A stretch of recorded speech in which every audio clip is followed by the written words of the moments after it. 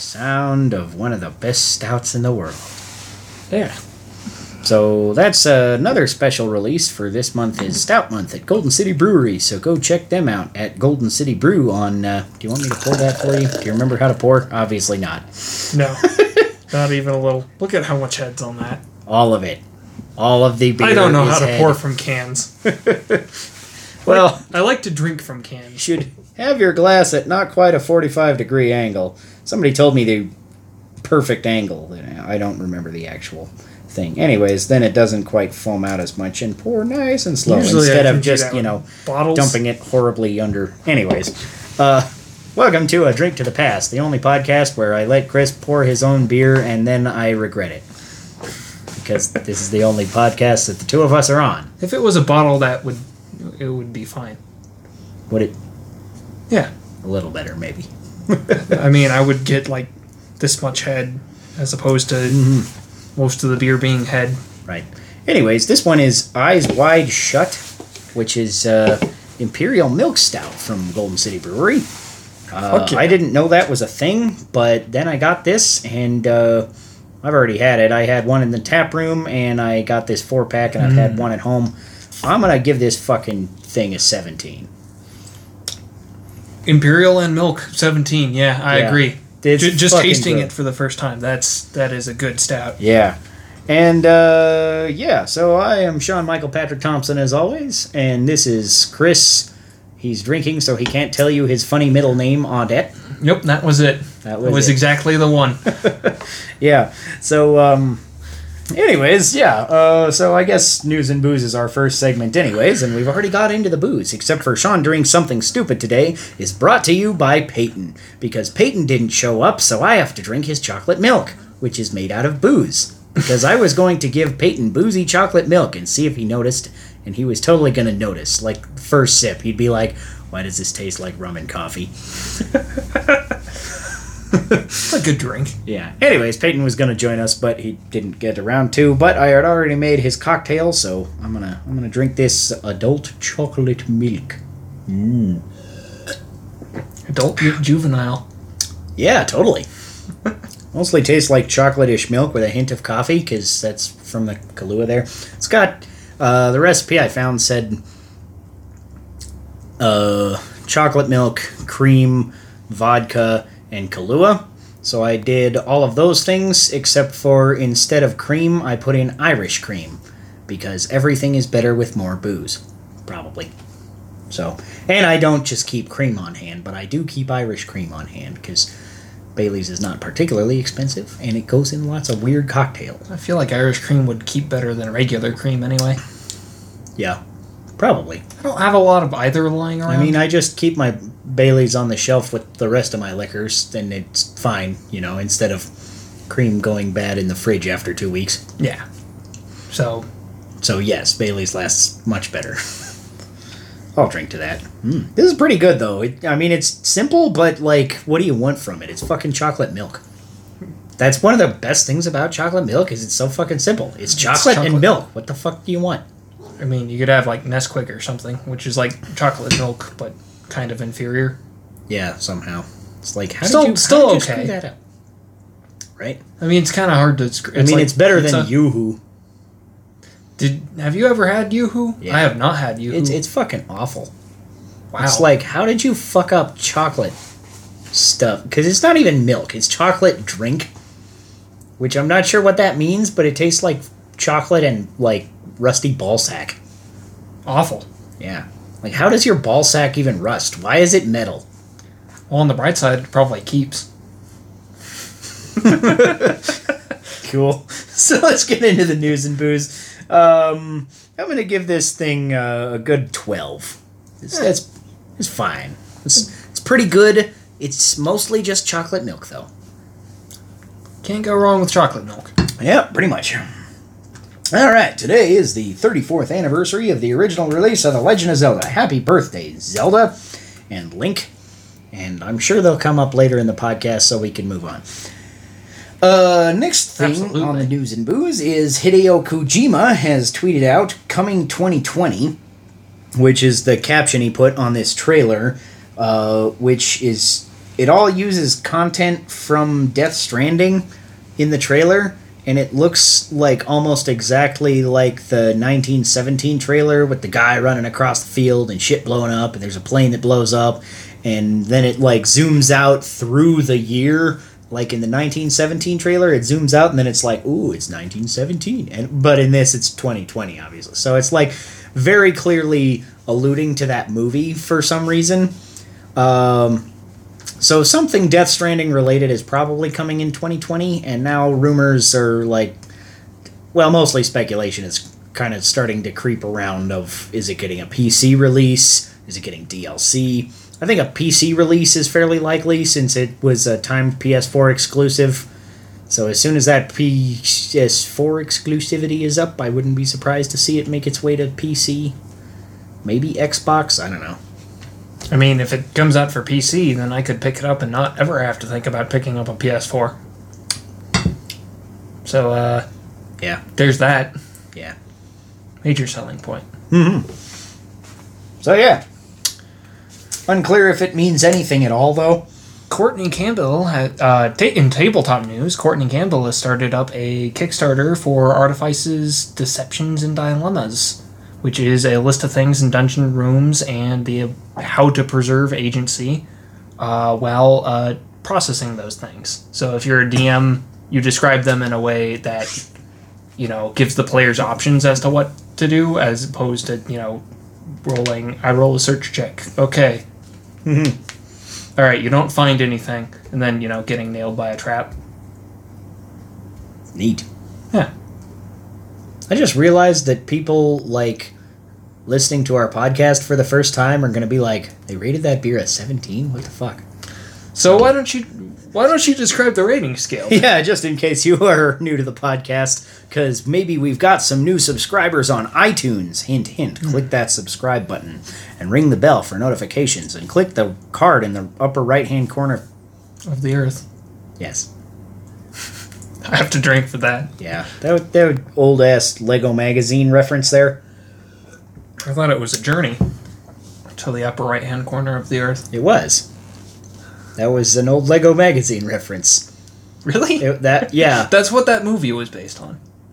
Not entirely. That's where I stole the title. Now that you mention it, and I now remember that we also made a movie titled that in high school, which I'm not sure if they copyrighted the name Journey to the Upper Right-Hand Corner of the Earth, but that was, there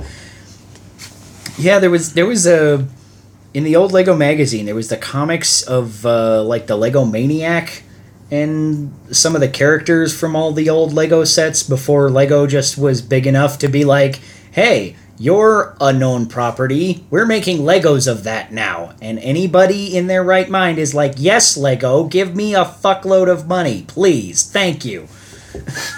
So now Legos is like, okay, yeah, we have licensed Indiana Jones and all that. But this was actually before they licensed Indiana Jones. They had this knockoff Indiana Jones guy called Johnny Thunder who would come up in the Lego comics occasionally. And it was fucking hilarious. And there was one where he's just, I think the Lego Maniac runs into him or somebody runs into him and they're like, hey, you're Johnny Thunder. And he's like, yeah, I am. Which movie do you recognize me from? Is it Dino Cop 5, Brontosaurus with a Badge, or Journey to the Upper Right-Hand Corner of the Earth? So that's the origin of that. That's the origin. I never knew. Yeah.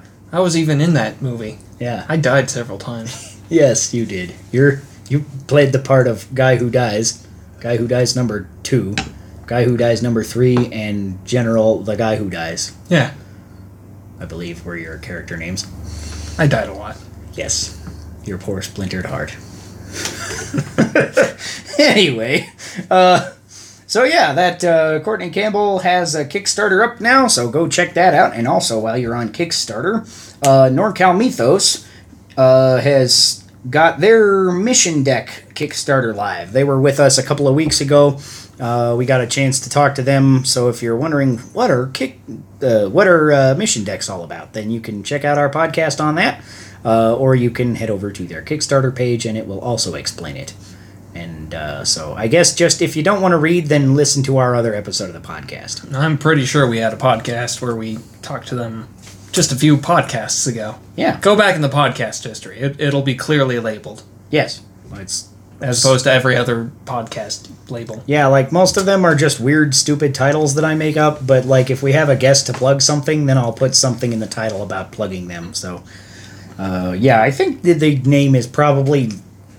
Mission Decks is probably the name of the episode or something like that, so go check that out. I should know the name of my own podcast episodes, but I really don't. I don't know, I can't even remember the name of the day... Drink.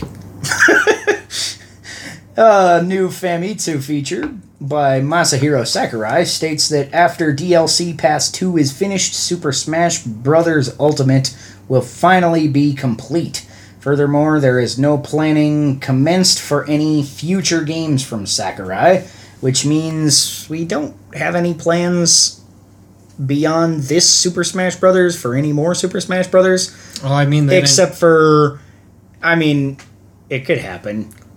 Like, people are like, oh my god, this means this is going to be the last Smash game. And I'm probably happen. It might be the last Smash game. It's probably going to... I think Sakurai is hoping it's going to be the last Smash he'll be involved with. Yeah. I mean, he didn't call it Super Smash Brothers Penultimate. Right. Where's the fucking rim shot? I'll drink to that. Okay. But yeah, I'm like, it's too early to call it, really, if it's the last one. I don't think it'll be the last one. If it's Sakurai's last one, maybe. Because I could see Sakurai, after being like 10 years on Super Smash Bros. And fucking nothing else, maybe wanting to direct a new game or something. You know, maybe get him back on Kirby or something. That'd be great. Because, I mean, he directed... I'm trying to think of which... He's the creator of Kirby. I'm trying to remember exactly which games were him directly involved in, because he hasn't been as directly involved lately. Not to say that Kirby has been terrible without him, but I feel like it's not... None of them lately have lived up to, like, the good old days. Like Kirby's Epic Yarn, the game where you cannot die. Yeah, that one. That's the good old days. Or something.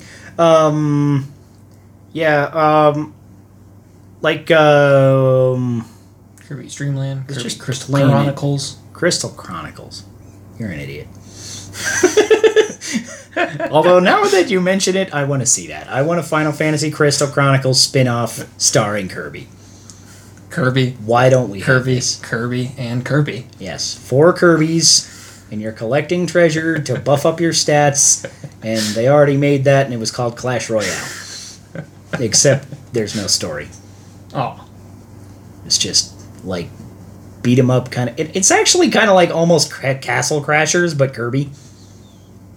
So it's like, it kind of works. I'd enjoy that. Yeah. That's on Switch eShop now, I believe, and 3DS as well. Doesn't have anything on Final Fantasy, the Crystal Shards. No. What were you even talking about? Superstar, that's the thing I was trying to think of. Anyways, let's move on to our next news topic. Is movie news. That's our theme song for movie news, apparently. That's our theme song for movie news? I mean, for every time we have movie news, which will be not very much. But the Sonic the Hedgehog movie is a video game movie, and therefore relatable to our content. And it is currently #1 movie in the world. Current box office totals are sitting at $128 million after a week in theaters. That's fuck. Pretty good. Its opening weekend came in at $58 million, which is just a little bit ahead of Detective Pikachu. So now this is officially the fastest-selling video game movie of all time. Emphasis on fastest, because it's Sonic. We have to drink. When you're faster than light, you can only live in the darkness. Is that so? I'm just wondering if it's selling this big because the Sonic fandom is insane, or if it's because the history behind this movie is insane, or if the movie actually ended up being good. I don't know. I saw it. I liked it. It is the funniest movie I've seen in a long fucking time. Wow. It's, like, pretty good, actually. That is high praise. Yeah. I feel like most people don't feel like it about that. Most people that I'm seeing reviewing it and stuff are like, yeah, it was fine. It was a good, fun thing. But for me, I really just like that it's a comedy that's fun for the sake of being a fun comedy. You know, it's like comedies these days, I feel like, have to muddle everything up with like, oh, we have to have a deep story and relatable characters. And I'm like, no, that is what dramas are for. Dramas and comedies can have elements of the other within them, but if you try to mix them too much, I feel like it brings down both elements. And also, a lot of the modern comedies can just be... Their jokes don't land because they're just sitting people around and having them talk. Yeah. That's it. Yeah. Admittedly, I'm also getting on some of the Sonic movie for like a lot of good fart jokes and stuff. So that's pretty good. So you have to be a little bit juvenile in your sense of humor to appreciate this. So even critics saying it was fine to a video game movie. That's high so praise. Much further than I you believe think it's sitting at 69 or something % on Rotten Tomatoes, which for a video game movie is fucking 69. amazing. Haha, 69. But I will say it is one of the truest movies to video game development, in that the entire staff got laid off as soon as it was done. Mm-hmm. Also, another interesting Sonic movie tidbit, according to Neil McDonough, or McDonough? I'm not really sure how to pronounce it. McDonough? Yeah, something like that. I don't know. Don't know how to pronounce that. Sorry for butchering your name, Mr. Person. Anyways, he was one of the characters in the movie. Was actually pretty funny. He's like this kind of, like Jim Carrey's butler, almost, like Robotnik's butler. And so he's playing a part Jim Carrey for almost all of his shots. And he's just kind of this random character, but he works surprisingly well for some reason. Anyways, this guy says that there are, quote, rumblings that The Rock will be in Sonic 2. According to him, The Rock is in part 2 of everything. So I have no idea if that was a joke or not.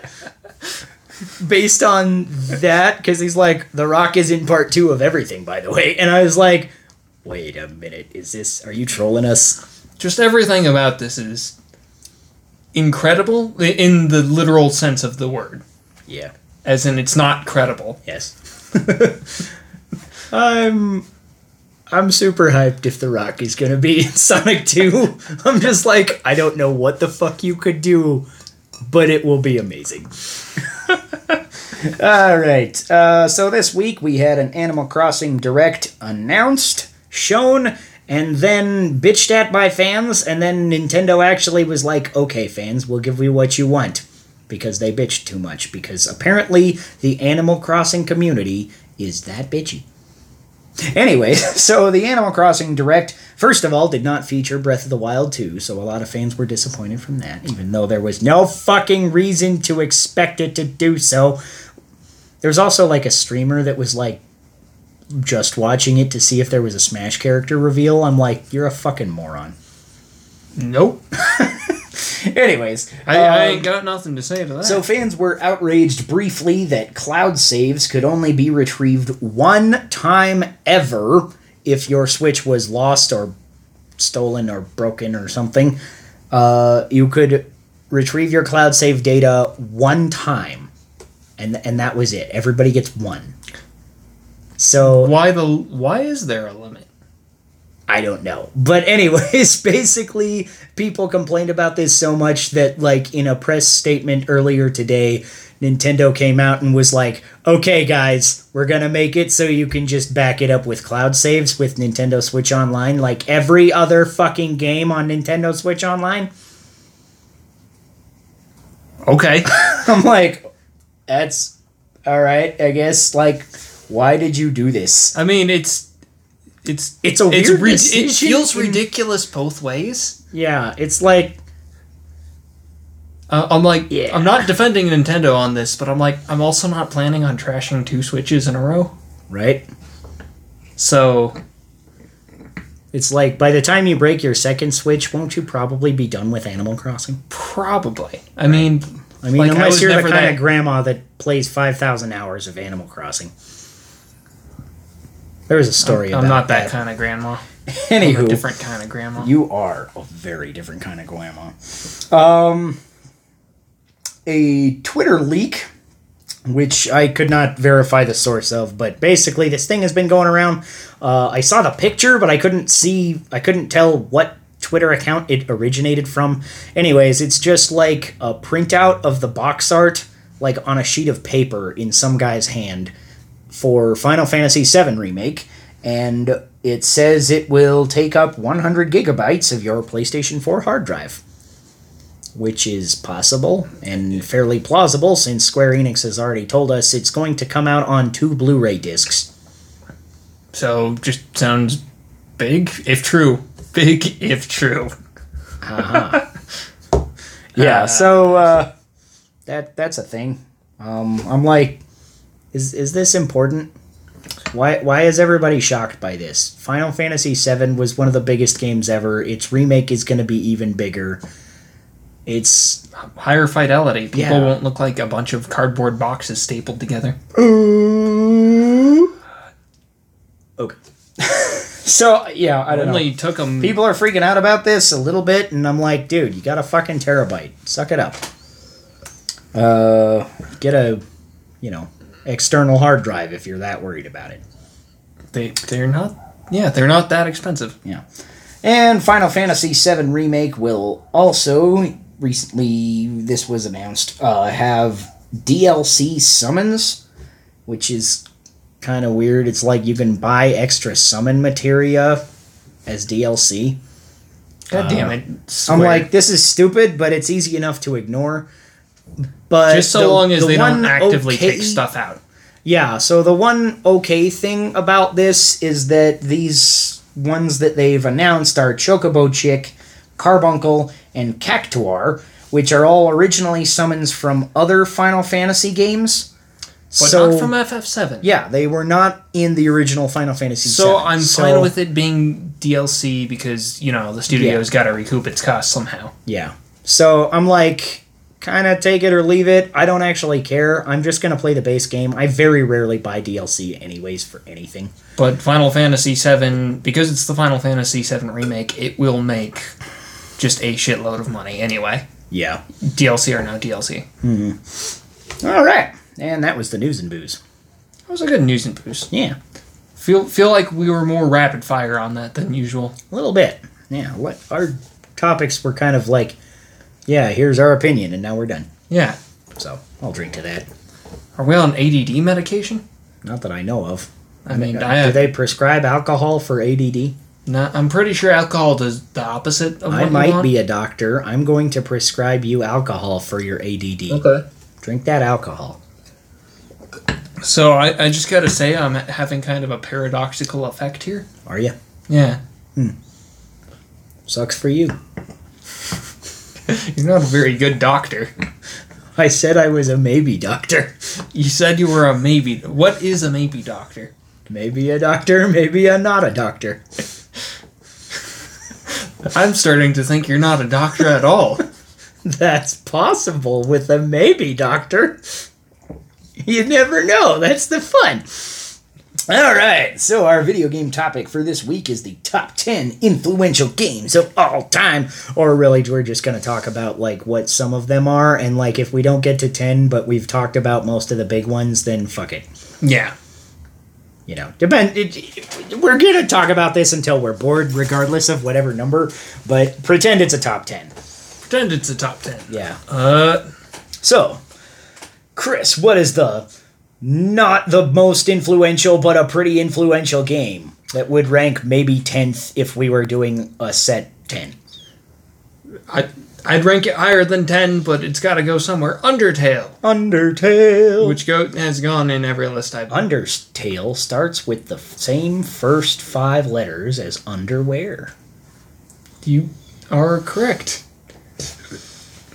And also, it's the same length of word. Yes. In letters and syllables.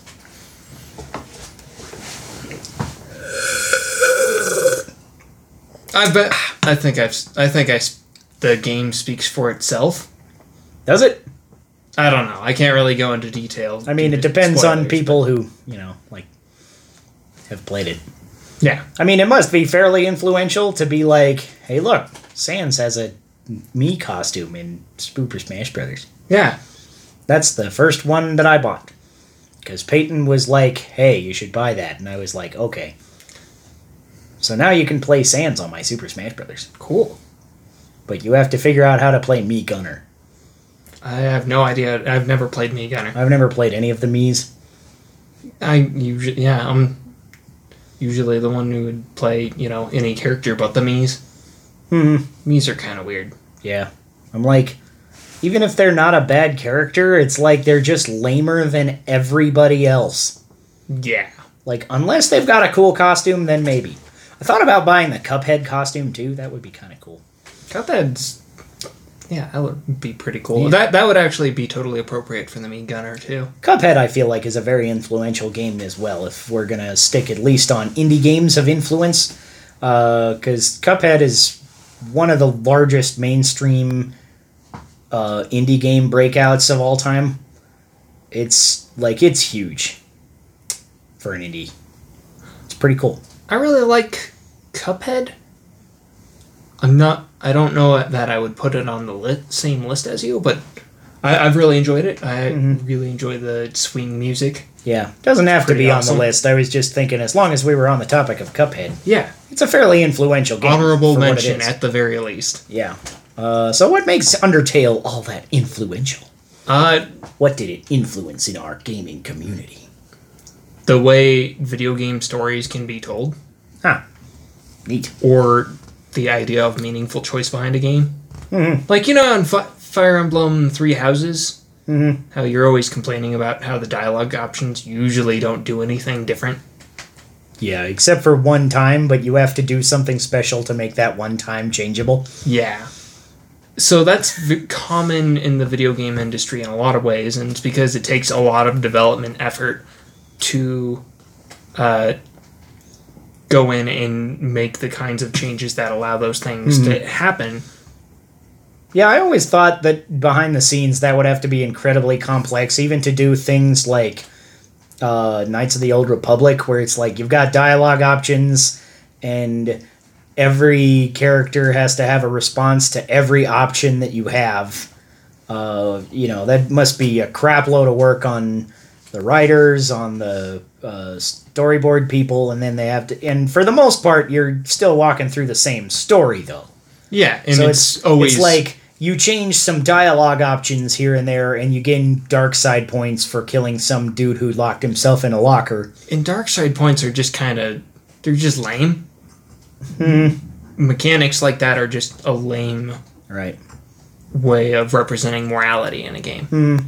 I feel like they were okay at the time in like that and Fable, but like after that it was like, okay, Knights of the Old Republic and Fable did that. Yeah, and Fable, it was, if you had to choose between divorcing your wife and killing her, it was a better option morally to kill her. Yeah, not sure how that works. So you heard it here first. It's better to kill your wife than divorce her. Don't actually do that, or I'll kill you. My wife in Fable divorced me, which was like really awkward because it was like I got through that segment where you're like stuck in jail for like 3 years or something, and I finally got out, and I'm like, all right, I'm gonna go see my wife, see how she's doing, and she's like, you left me, bye, and she like the little ring above her head goes away, and she goes inside our house. And then I'm like, wait, hold on. Can I talk about this? This is weird. And I'm like trying to open the door to my own house, and I can't open it because it like gave her the house in the split. And I was like, oh, fuck that. And I busted down my own door. I stabbed her where she stood. I came back out and I bought my house again. I'm like, you're not taking my fucking house. You can divorce me. I don't care. But you're not taking my fucking house. Home is where your rump rests. It's like a Greek tragedy. Right? But my point is that Undertale is at least in terms of those moral choices and having your choices actually mean things, is not like those games. In that when you make those choices, they tend to come back in weird ways, and when you go out and the moral choice system in the game doesn't have anything like points attached to it, it just kind of watches how you play the game. Earlier I went off on a tangent about our rating system, and then I don't think I ever actually described it. I'm not going to describe it now, because by this point it's like far too hilarious. It's a little too late. Yeah.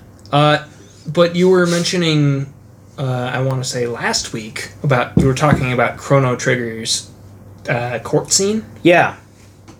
Imagine if the entire game was that, but it was giving you continuous feedback. Right. That would be cool. So it's one of those things that's one of those reasons I wanted to play Undertale, but every time I look at buying Undertale, I'm like, there's always another game that comes up, or oops, I'm out of money, or something. Like last time I was looking at it and I was like, ooh, it's on sale, maybe I'll get it. Celeste. Oh, fuck. Celeste. How did that happen? But Celeste was really good. I'm going to go back to that maybe as soon as I'm done with Blasphemous. I'm on the last boss now in Blasphemous. Blasphemous looks cool as hell. Yeah. Dark Souls, I think, is worthy of an honorable mention, at least, for influence. Because I think the series really kind of brought this whole kind of idea to the forefront of gaming, that games could be hard and, like, challenge you in a different way. You know? Because, like, the big thing about Dark Souls is it's so hard, but it's like, it's not really all that much harder than, like, Celeste. And or Blasphemous, or Donkey Kong Tropical Freeze. Yeah, it's like, you die a lot, sure, but that's just kind of part of how you learn the game and get better at playing it. Death is the greatest teacher. But yeah, I didn't think Dark Souls 3 was any harder than Donkey Kong Tropical Freeze. Wow. I feel like I died about the same amount in both of those games, and then I got back up and I continued doing it. I feel like I died a whole lot more in Celeste. But it's a little different in Celeste because it's all platforming and not combat. Yeah. But it's that same kind of thing. I feel like Celeste is harder in a lot of ways, especially in the level where the damaging things move around the hotel. Yeah. That level was a bitch. It was, but it was a pretty cool... I liked the design of that level, actually. It was just a lot of fun. Even if it was a pain in the ass sometimes. Also like the Fade-In soundtrack. That was cool. Yeah. Anywho, let's go for a real big hard-hitting one then. The Legend of Zelda. Damn, you took mine. Yeah, well, it's the 34th anniversary and such. We gotta mention it on the podcast because I do every week because I fucking... But it's worth noting, everything else about the game aside, which I'm sure Sean's gonna get into detail about, the game introduced saves. It introduced saving. Yeah, if you couldn't save your game, imagine where gaming would be right now. Nowhere, that's where. Yeah. Like, people wouldn't probably hardly care. Nothing but a fad, a curiosity. Yeah. But suddenly you introduce saves, and it's like, oh, you can make the adventures much more big, much more dramatic, much more meaningful. You know? So saves is definitely... I don't know, it's one of the biggest things that the original Legend of Zelda brings to the table. Also... I think the original Legend of Zelda perfected the open world formula 30 years before anybody else really even started paying attention to it much. And then it took them... When was the original Zelda released? 34 years ago today. 34 years ago today? Yeah. And then it took them, 31 years to rediscover the formula? Yeah. Yeah. So that was a little... I think we could bring up some other Zelda games too, but definitely this one I think is... I actually think I wrote a article on Two Guys Playing Zelda about how this one was the most influential game of all time. So go check that out. And while you're there, you can check out twoguysPlayingZelda.com. What a great place. Shameless plug. But Yeah, I got some interesting comments on that, and the only one that really argued with me was like Adventure did most of the things that Zelda did first. And I think some of that is true, because it was an open world game. Is that the one where you're like... You're a it's like fucking square. And you're running from ducks that are called dragons, but they look like fucking ducks. And you try and find, like, I think there's, like, a key in one part of the world and a door in another part of the world. I would disagree with that, just because the Atari... It didn't have any of the things that made it feel like an open world. Yeah. Because it was technically open, but the world was all structured within corridors, so it was more like a Metroid or a Castlevania style, where it's, like, open, but it's not like an open world. You know, it didn't feel like a congruent world. It felt like one big level in Zelda, right? Like, the whole world was probably slightly larger than a Zelda dungeon from Zelda 1. But it was still on the Atari. Yeah. So. And it didn't have combat. It had some exploration. So I think... It had ducks. Yeah, and the graphics were like crap. Like, you couldn't always tell what stuff was supposed to be in the Atari days, but usually it was better than... I mean, like, you look at Galaga and Asteroids and stuff, it's like, okay, that was a little better. Yeah. So yeah, Legend of Zelda kind of took everything that game did, heightened it, added combat, added, like, a very small amount of story. Added secrets, Yeah. including it's a secret to everyone. It is. Yeah, so I guess Zelda was on both your and mine lists. Yeah, definitely. I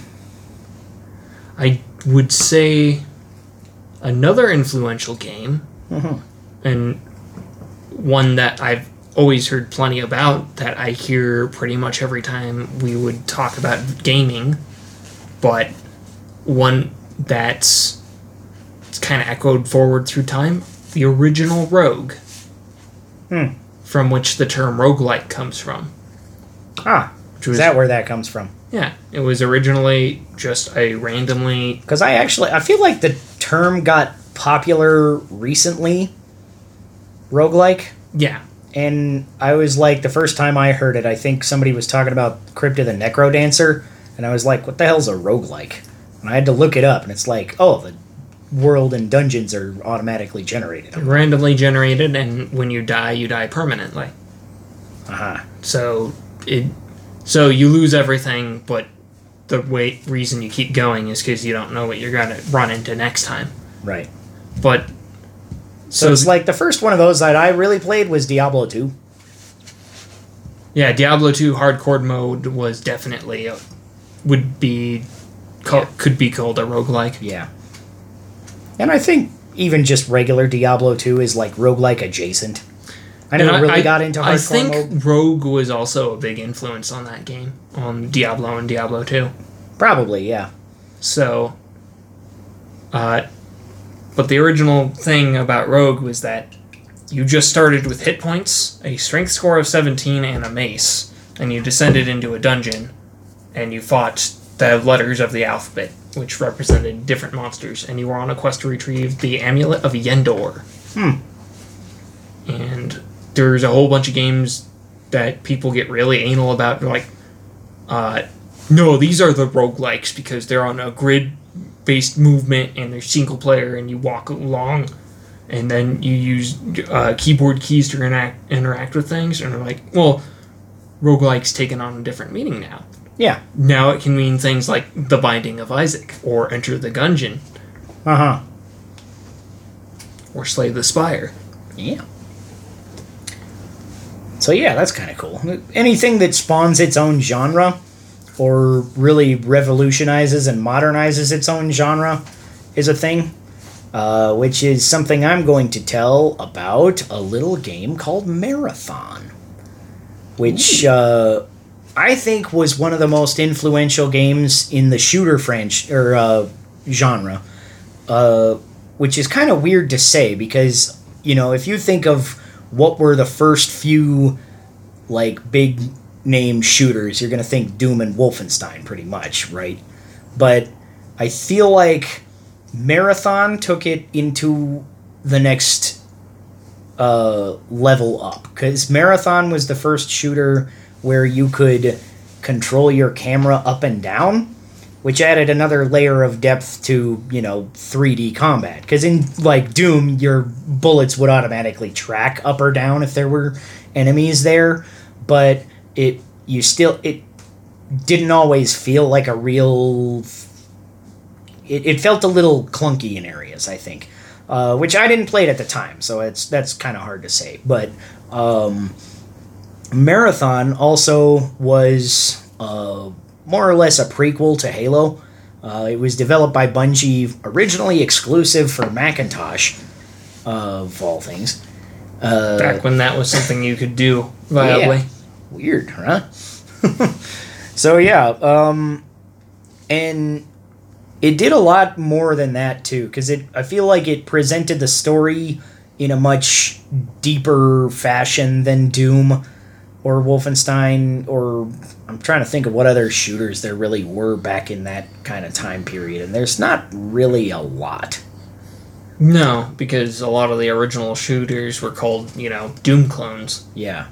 And then, like, shooters as a genre, I feel like, became established with the release of Halo. And then it was like, okay, this can just be its own thing. Or maybe even to a different extent, 007 GoldenEye on N64. Big multiplayer shooter. Yeah, so that and Halo, I think, are what are normally probably thought of as maybe the two most influential. But I think Marathon really did a lot before Halo could release that led to the success of Halo behind the scenes. Because it introduced things like this kind of deep storytelling, a lot of cool exploration within the thing. The story in all three of the Marathon games was just amazing. And a lot of the elements from those original stories were carried over into the Halo universe. Huh. So, like, Cortana is a smart AI that went rampant. That's actually based on the original concept was in Marathon Infinity, where an AI named Durandal went rampant and started, like, trying to take over the ship and doing different things. And later on, it turns out that actually his plan was to live forever by taking over the ship and things, which is weird for a smart AI. Basically, the difference in the Halo universe for a smart AI versus a dumb AI is, like, a dumb AI is still smart, but it has a finite amount of memory space. A smart AI has an infinite amount of memory space, but eventually just can't process all of the memory and goes rampant, which is what happened to Cortana. But I feel like that story was much better told with Durandal than it was with Cortana. And also the thing about infinite memory space in AI is that I was about to go into a huge computer science rant, and I stopped myself because I thought, no one wants to hear about this. It's just a fucking game. Right? I think it was theoretically infinite because, there was maybe probably a hard cap somewhere, but it was so high that, like, they couldn't figure out how high it was or something, is how it was described in one of the Halo books, I think. Anyways. And also, I'm like, you still have the same amount of CPU processing. Okay, I'm done. That's all I'm gonna do. Yeah. So what's another big influencer? I would say the use map settings map known as Defense of the Ancients. Huh. From Warcraft 3. Neat. Which went on to spawn a few... just a few games. You may have heard of them. They would be known as League of Legends and Dota 2. No relation to Defense of the Ancients, which is a totally separate thing. Yeah. Yeah, I felt like it was... I kind of got into these kind of things a little bit before League of Legends came out in Warcraft 3, because some of my buddies were into this whole thing where it was almost like... It was Warcraft 3, but you're basically building all your shit as a tower defense kind of thing. And then later they kind of started doing those kind of things with... like, you're just the hero and shit. And then I feel like that really spawned into League of Legends, too. So that's a good pick there. Yeah. Because I kind of watched all of that kind of develop, and I was kind of in the middle of it, not caring. Because I'm like, this is just not my kind of game. Can we play Dungeons & Dragons online? DDO had Looking for Ham. Yes. Because best emote ever. The H key is next to the G key. Yeah. LFH. Looking for Ham. Yep.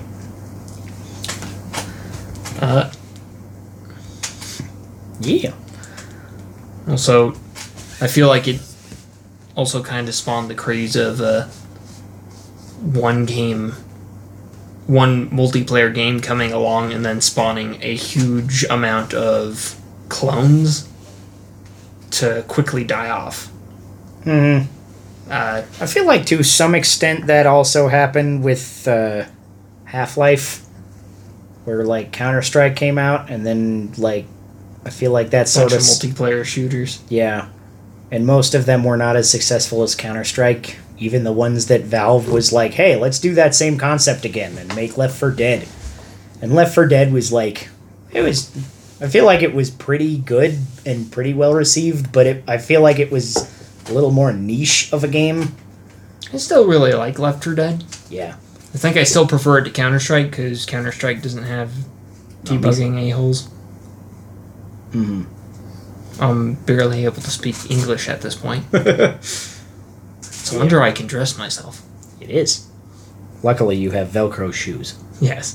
Thank you for telling the internet about my grandpa's shoes. No problem. You old fart. Even if I'm older than you. That's not the point. So, influential games. I'm going to say the most influential open world game of all time, I would believe to be Morrowind. Because, like, some of the stuff that it did was obviously done in Elder Scrolls 1 and 2. But I feel like Morrowind kind of condensed the good parts of those games and made something that was a lot more playable. Instead of having everything be procedurally generated so that you'd get a random disease from a rat in a dungeon and not know the nearest place to get cured, and when you fast traveled to the place to get cured, you died instantly upon arrival. Yeah. It had handcrafted shit. Mm-hmm. Yeah. And also, I feel like the fast travel system was, like, way better than basically any game otherwise, or open world game otherwise, in a weird way. Because you had bus stations. Yeah, because it was not as good, but it made it feel, like, more meaningful and more part of the world to take a Silt Strider or a boat or get teleported by a Mage's Guild. It's like, these kind of things are, like, bringing you into the world, instead of just, like, Skyrim, where you're like, oh, I have to go back to a town I was at that's, like, half the world away.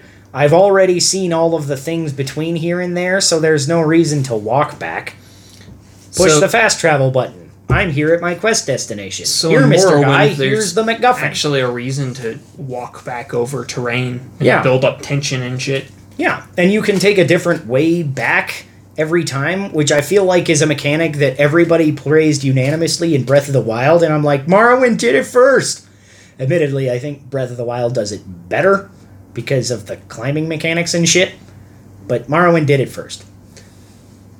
And it's a good idea. It's still a good idea, even if it's an old idea. Mm-hmm. But yeah, I feel like every open world RPG or just any open world game after Morrowind has felt like it's trying to do what Morrowind did. Right? And I feel like people get caught up on, like, thinking that it's trying to do what Skyrim did because Skyrim was way more popular than Morrowind.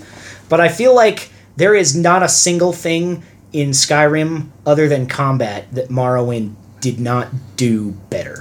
I would really like to see a version...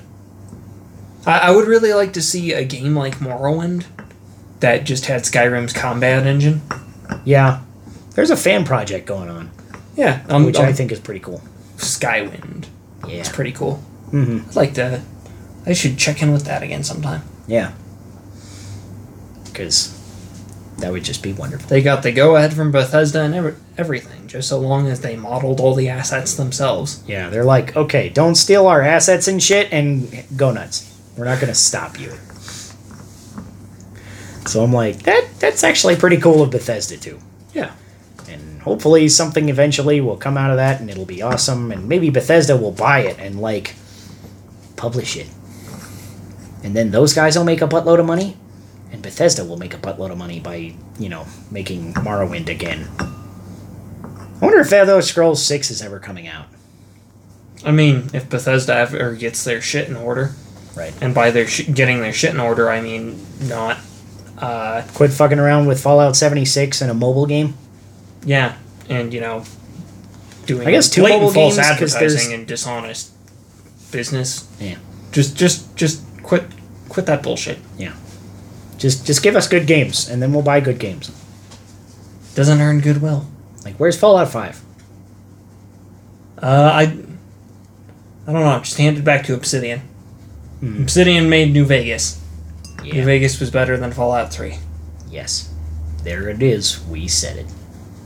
Speaking of influential games, probably, I would say the original Wasteland, but I know so little about the original Wasteland that I'm going to go out on a limb and say Fallout instead. Cool. I never played the original Fallout. I did play 3 and New Vegas, and I have 4 that I've been meaning to get around to. I feel like I really would have got into it if I had got it, like, at the time that it was big. So, from what I hear about Fallout 4 is that it's a lot like Skyrim. Mm-hmm. Which, I'm like, I don't know, sounds like it'd be fun. Mm-hmm. At Right, least. like, I feel like most people don't think it's as good as Fallout 3, and I don't think Fallout 3 is as good as New Vegas, so I'm, like, a little not as hyped about it. But I like the Fallout concept and worlds enough that I'm like, I really want to play it. But I've got too much other shit that I'm doing. But the original Fallout was going from town to town searching for water chip. Huh. And having a lot of different ways to resolve conflicts that you went into. Mm-hmm. And that kind of set the pace for a lot of later CRPGs, not just the Fallout games, but also the BioWare games, kind of the big talkie games. I feel like there was some amount of that also from Morrowind, where, like, you'd have different quests that you could find different places for different reasons. Sometimes you just wander into a dungeon for fun, because you're like, hey, look, there's a dungeon over there. I'm going to go raid it for loot. And then you'd go to a quest giver, and he'd be like, hey, that's the thing I was going to send you on a quest for. And, so you could do things out of order a lot, and there was different quests that you could do that sometimes would, like, if you took one and then did the other, then one of the other guys would be pissed that you did it for the wrong guild or some shit. You could fall out of favor with other factions. Yeah. Yeah. And if you were, like, part of one faction, then you could do all their quests, but you couldn't join another faction. Fallout was also one of those games where you could resolve all of your problems by talking at them. Yeah. As opposed to, shooting them. And while I like shooting things, I appreciate the game giving you, fucking options. Yeah, and I feel like that's now a little bit one of those things that's sort of become standard in large open world RPGs too. Giving you lots of options on how you go about resolving a problem. Yeah. You don't always have to Nord Sword it, but when it comes down to it, Nord Sword is a good solution. There's like give me the option to talk through things or to stealth through things or to, like plant something on somebody. Just a little more. You should pour yourself some of that too. I'll have the rest of the cane or something. That'll work. Eyes wide shut. If you forgot already what it was, it's pretty great. It is a pretty great beer.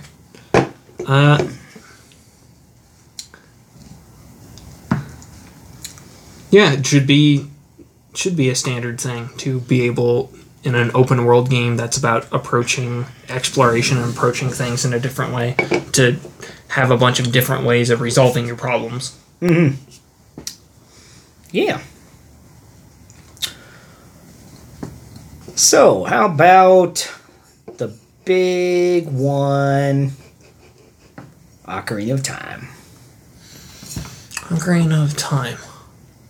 I feel like Ocarina of Time was influential for not necessarily to a lot of games, but to a lot of people growing up with it. I feel like it was influential to a lot of games because it kind of standardized how 3D adventure games worked. You've got a lock-on system, often swappable items or swappable abilities. Context-sensitive button pressing was introduced in Ocarina of Time for the first time. So, like, your A button... That's true. This is a thing that is taken for granted now. It's like, that's such an obvious thing now. In literally every game, your A button changes from talk to push block to open door to whatever.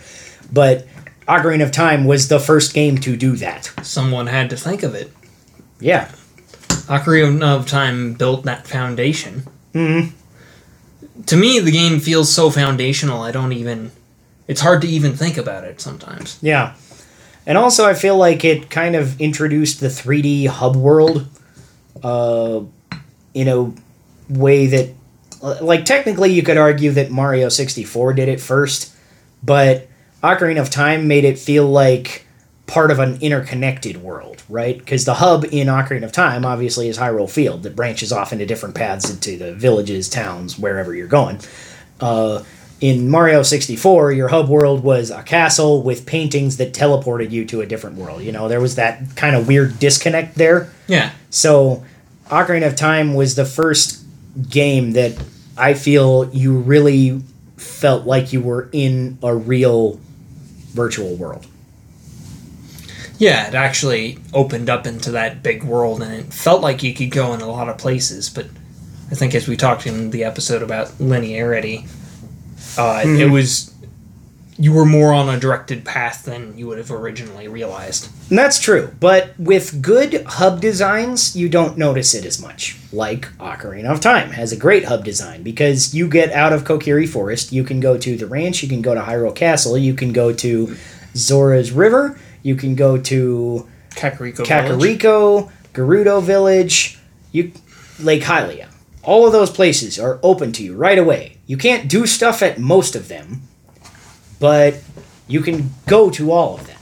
And it's just kind of figuring out, okay, eventually when I come back, I'll know what to do because I'll have a new item. The story will be kind of poking me in one direction or another. But you can do tons of stuff out of order, too, because of this design. Because, if you wanted to, you could go right out of Kokiri Forest, go to Lake Hylia, get the message for Princess Ruto in the bottle. Now you've got a bottle, too. That's kind of cool. You could go fishing for a while. Then, once you've got the Master Sword, you can do most of the dungeons in any order.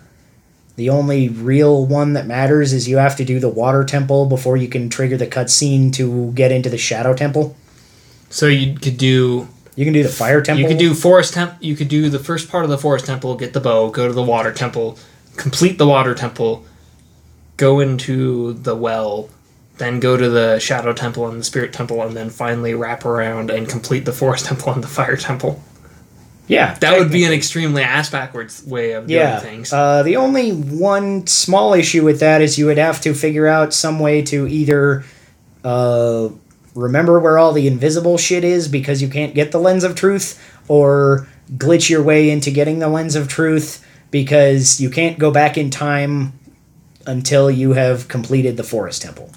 Right. So you also technically can't get past the Spirit Temple until you've beat the Forest Temple, because then you can go back in time. Because you have to go back in time to get into the Spirit Temple. But you can do the Shadow Temple fairly early on if you get... Yeah, if you do either if you get lucky or... silly cheese, yes, you can do this. So, now most people do them in a fairly set order, but I feel like I've talked to so many people that switch the Spirit Temple or Shadow Temple as the last temple that it doesn't matter. And I've met a handful of people that just thought it was correct to do the Fire Temple first. Where the story literally pretty much points you directly at the Forest Temple. They tell you, go to the Forest Temple. But you can totally enter and beat the Fire Temple 100% clear without ever going in the Forest Temple. Which is very strange. Yeah. Well, technically not 100. Well, actually, yeah. Because technically the only weird thing that you need from outside of the Fire Temple to get the last treasure chest in it is the Scarecrow Song. But if you've got the Scarecrow Song, you can enter the Fire Temple as soon as you are an adult and get everything. You might need the long shot too, actually, for that Scarecrow. I'm not sure. Anyway. I don't remember. Yeah. Because he's in a weird position. But yeah. So is that the most influential game of all time? Ocarina of Time? Maybe. Probably not. But I can't think of any more tonight. So. I've got one more that I think is actually more influential than Ocarina of Time, that I'm going to say is the reason we have story-based games at all. Ninja Gaiden. Oh, yeah, the NES game that had cutscenes. Yes. Having fully animated cutscenes that really tell the story, I think, is the thing that kept video games on the map. It's one of them. I feel like there's a couple of bullet points that kept video games on the map, but I think this is maybe one of the most important ones, because without stories, or with just basic-ass stories like NES and Super NES games pretty much did back in the day, I feel like video games would have gone nowhere. It's like they would have been treated as games, and they'd be, like, fun. They might still be around, but they'd be like board games that people take out, twice a year. Like, hey, it's game night. Let's play Monopoly. And then people hey, it's always game implement night. Let's play The Legend of Zelda. The free park, get the money from free parking rule. Is that a rule? That's the house rule. It's not like an actual rule in Monopoly. It makes the games take longer. Huh. Which is why they get so bitter and drawn out. I feel like Monopoly already is kind of a long-ass game. Yeah. That's why I've got the Mario Kart Monopoly. It's much more streamlined. Everything is a lot simpler. And it's more hilarious because you're tossing shells and hitting POW blocks. It's fucking awesome, actually. I kind of like it. I like that game better. I remember that. Yeah. Alright, so I think that's it for influential video games. We will move on to our table topic, which is all about the most influential tabletop RPGs of all time, which we don't have to have an argument about because it's fucking Dungeons & Dragons. Yeah, I mean... Like, there's nothing else that even competes. But what we are going to talk about is which version of Dungeons & Dragons is the most influential. Because I think a case could be made for every version except for fourth. Boom. Yeah. And maybe 3.5, because I feel like if you're arguing for 3.5, you're basically arguing for 3, except 3.5 was like, here's a couple of hot fixes. I think 3.5 has a pretty strong argument behind it for being one of the edition where people really started to talk about it online and just dissect everything about it.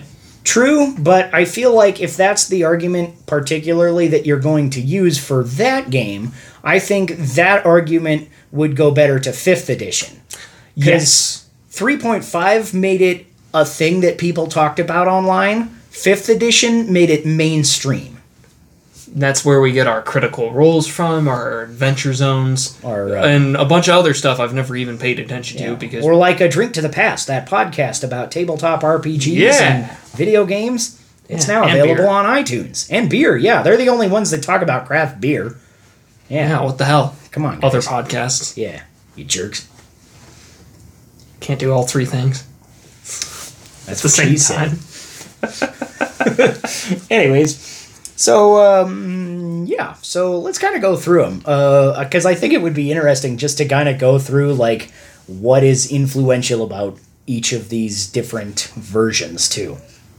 So, what about first edition? Do you think made it influential enough to make a splash and last as long as it has? Because it's been 40 years or something that it's been around.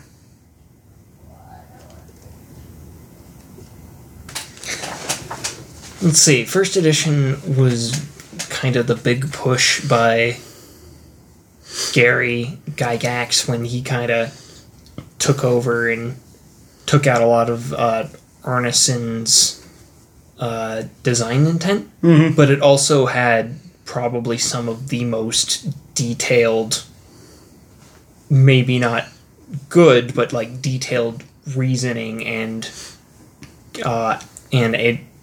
game explanations and advice behind it, such as in the Dungeon Master's Guide, where it had pretty much every random detail you want to think of when running a game, like how much does an assassin cost and what chance of success do they have, or how likely am I to catch a disease in this weird tropical village, or what kind of gems make for certain kinds of magical components in making magic items.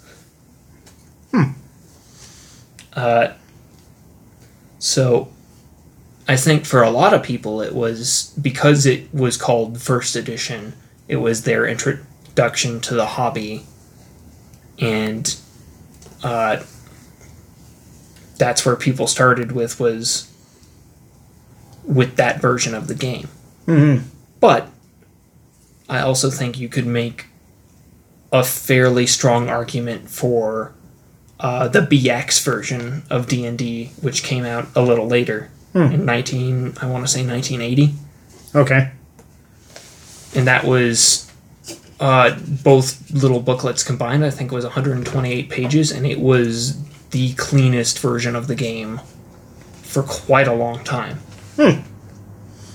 Stripped down basic, but playable basic. Right. Literally basic and expert Dungeons and Dragons. Okay. That's kind of cool. I didn't play very much first edition. I've played more AD&D, but not a whole ton. AD&D, I think, really is... I think its influence comes from the fact that it changed the core D&D mechanics a little to make it a more balanced game where you could really tell a story in. Because in original D&D, I feel like we've had this kind of conversation before, where it's like a lot of mechanics not as big on the roleplay, because you have to focus so heavily on the mechanics, and otherwise you die. And AD&D, I feel like, was the first kind of push in the direction towards storytelling, which later I feel like was really emphasized in third edition, but I feel like AD&D really pushed it into that direction first. And I actually kind of feel the opposite.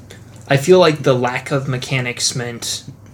I feel like the older games tended, particularly OD&D, with it being worded just vague as hell, to the point where each group was playing a different game, because you had to interpret the booklets. Right. And with the basic game, the BX and BECME, and I guess Holmes was a game too. Because the mechanics were pretty lightweight and you could separate them out easily, you could house rule pretty much however you wanted, and because it was so easy to make a character, it was easier to focus on the fiction. Okay. Even with... And particularly in basic, you had things like the monster reaction roll, where it was, you run into a monster, but there's only a 1 in 36 chance they're going to want to kill you on sight. usually you have a chance to at least talk with them first, or be like, I'm going to give you this money if you fuck off. Here's $100 to fuck off. That's fair. I feel like mechanically it was more balanced though in AD&D, because it's like, I feel like you weren't just screwed in as many situations, and that's kind of what allows me to get into it. It kind of lets me get my head out of the mechanics a little bit. Yeah, I think there's a balance to be struck between a game where character building takes a long time and you optimize your character to shit, and a game where your character is so fragile that you need to make them possible to roll up and make in 5 minutes. So I think somewhere in between AD&D's kind of toughening you up and BX's just simplicity is kind of a sweet spot. Yeah. So then we kind of get into the 3rd edition 3.5. I think, like we were kind of saying, that kind of pushed it a lot further into being more popular. I'm not sure exactly what it is that gave it all the traction that it did, but that's where I got into D&D, was in 3rd edition. I think 3rd edition and 3.5 were really... They weren't the start of the character building minigame.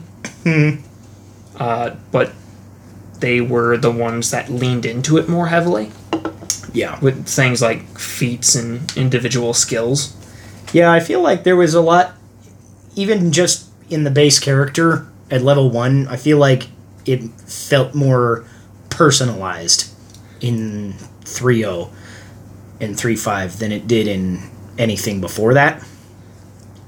And also, to an extent, I think its biggest influential factor is that now anything that's too far separated from 3.0, 3.5 doesn't feel like D&D, which is why 4th isn't on the discussion, because 4th changed a lot of things and kind of tried to be its own thing, and 5th is kind of back to that root. And, like, there's even Pathfinder now, which is basically a modified version of 3.0, 3.5. Yeah. So I feel like their influence is that they became the standard, and everything is now based on that standard and compared to that standard. Unfairly, unjustly, perhaps, but that's the standard now, and that's where it's compared. And when you say AD&D, I think of 1st edition and 2nd edition as very different games, too. Mm-hmm. I think 1st edition was probably the more influential, but 2nd edition is where Baldur's Gate came from. And a lot of CRPGs were based on that, which would have been a lot of people's introduction to D&D. So, hard to say, I guess. Yeah, but I feel like both of them kind of fall short to the 3.0 kind of standardizing how Dungeons & Dragons works, and to an extent standardizing how tabletop RPG works. Because, like, there's very few tabletop RPGs that I've ever seen post Dungeons & Dragons 3.0 that don't feel like they're borrowing something from it. And I feel like 3.0 and 3.5 had... It's easy to forget that they had real positive contributions, as particularly if you hang out in some of the internet discussions like I do. I'm basically harping on myself at this point.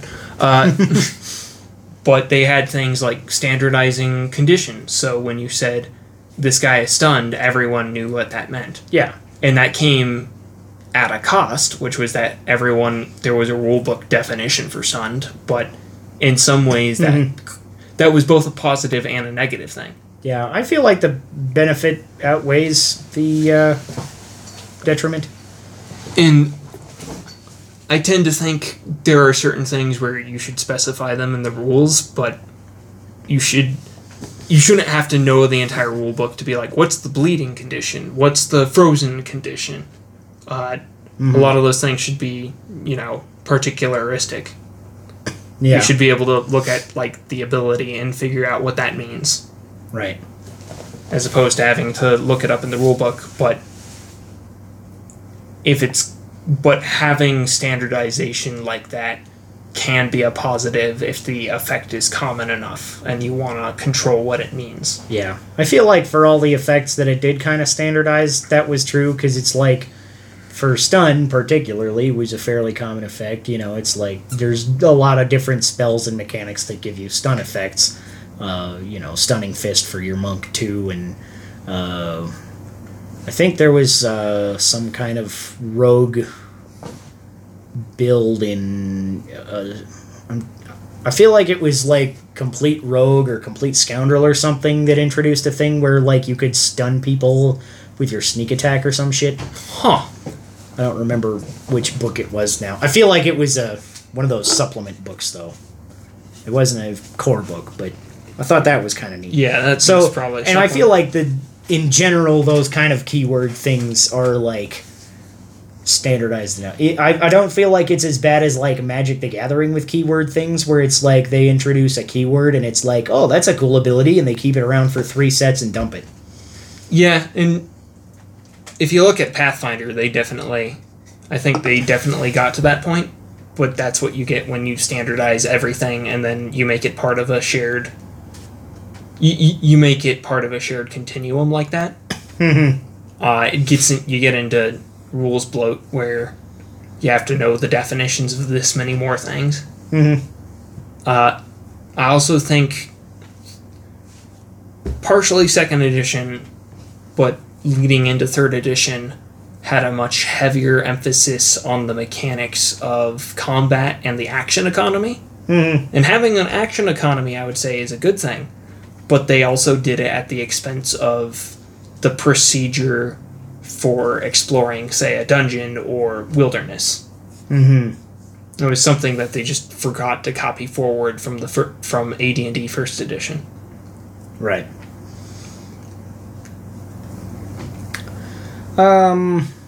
So how about 4th? Yeah, nobody cares. That's pretty funny. But we're all debating about...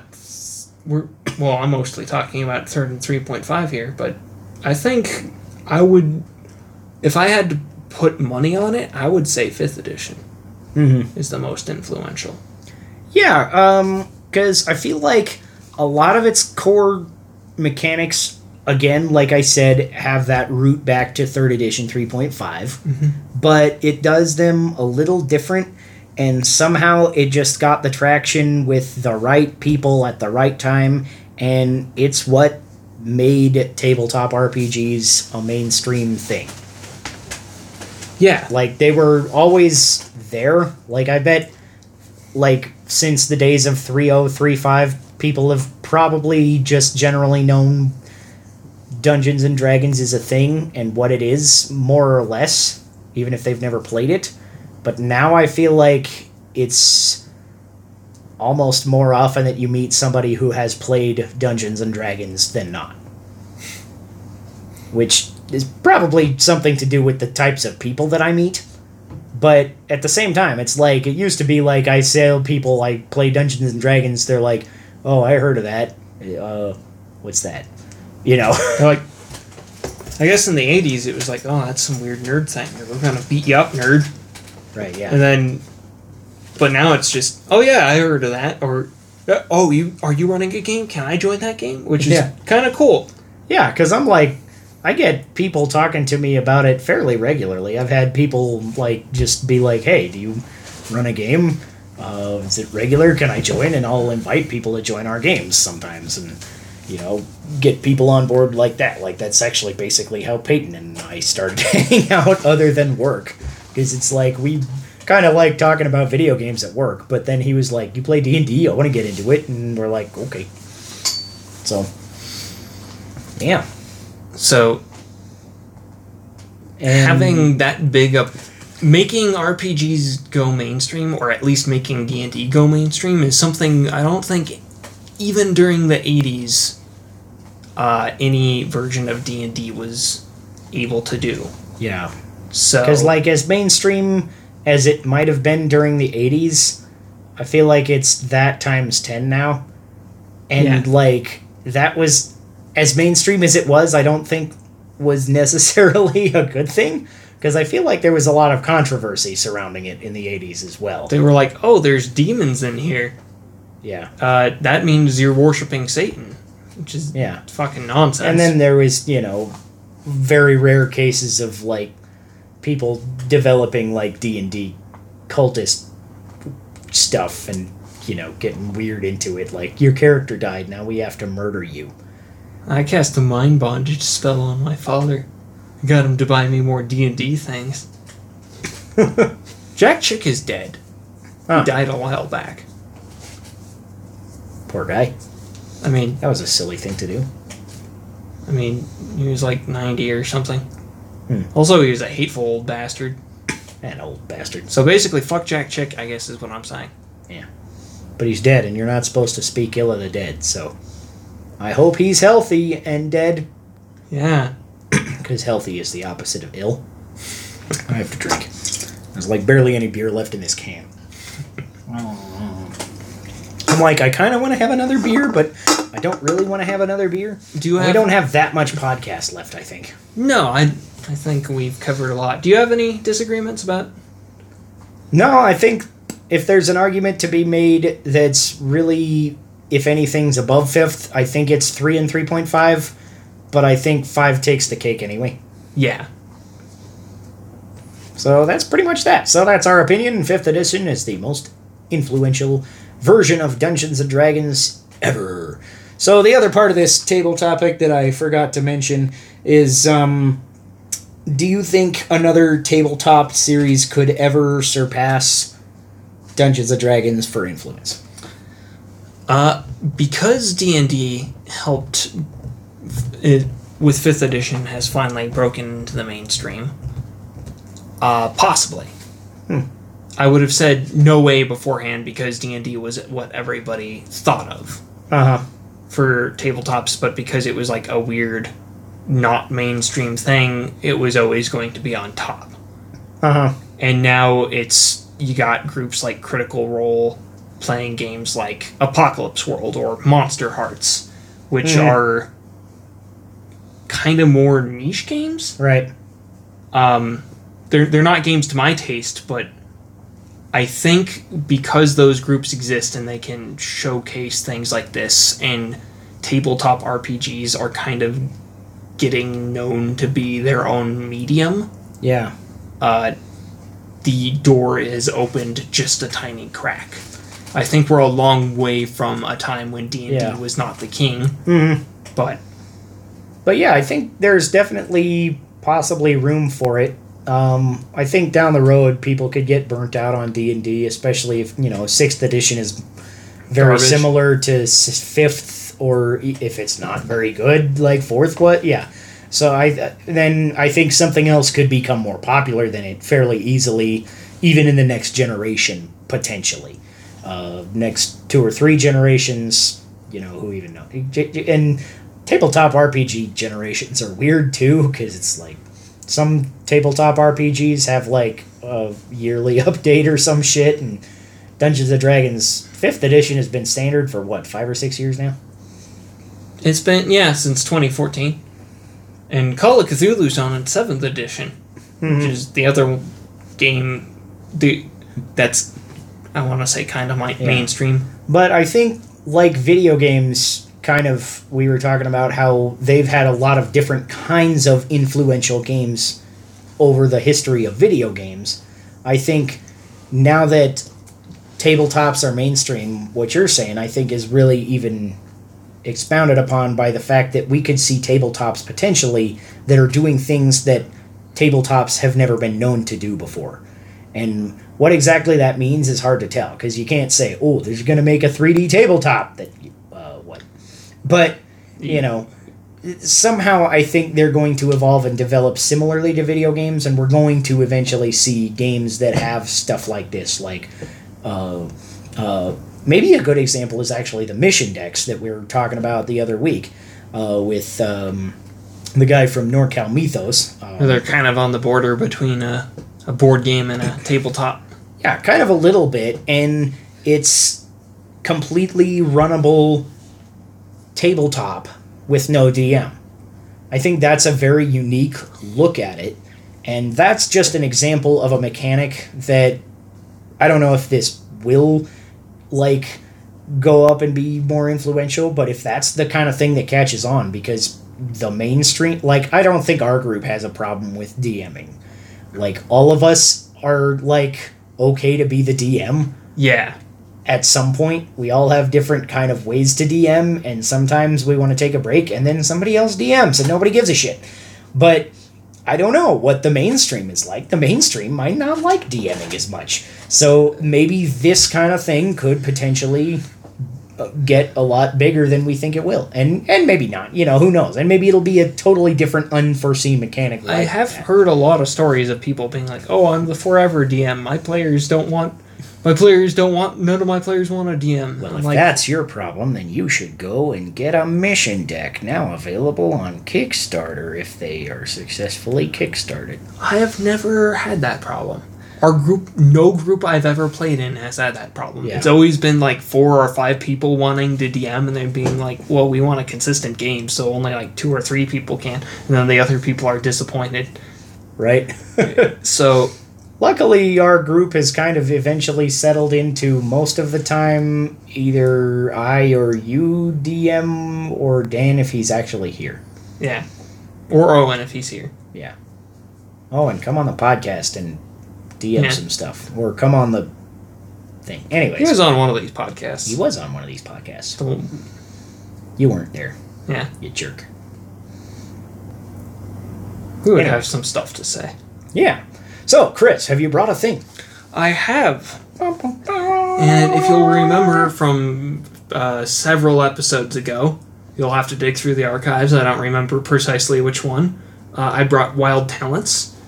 Well, this is a setting book for that. Okay. That I've had a PDF of forever. It sounds like a doppelbach. Progenitor. Yeah. It's about... it's a superhero history setting starting in 1967, where it's basically covers everything up to the year 2000. Huh. And how supers can and would change the world. So you've got people with, like, super strength doing, stuff with super strength. But then you have, like, super geniuses who invent things like a pipe that decontaminates water in third world countries, or, like, a room temperature superconductor. Mm-hmm. And an AIDS cure, or the Alabama Protocol in 1994. Yeah. Thanks, superheroes. It's a little too late to save Freddie Mercury, so that's kind of sad. Yeah, kind of. That was 91. Yeah. Always remember Freddie. He was cool. Yeah, so that sounds kind of neat. But one of the big things about this setting is that the progenitor was the first superhuman. And from her, based on the people she used her powers on, like the first 10 or so people, they developed powers of their own.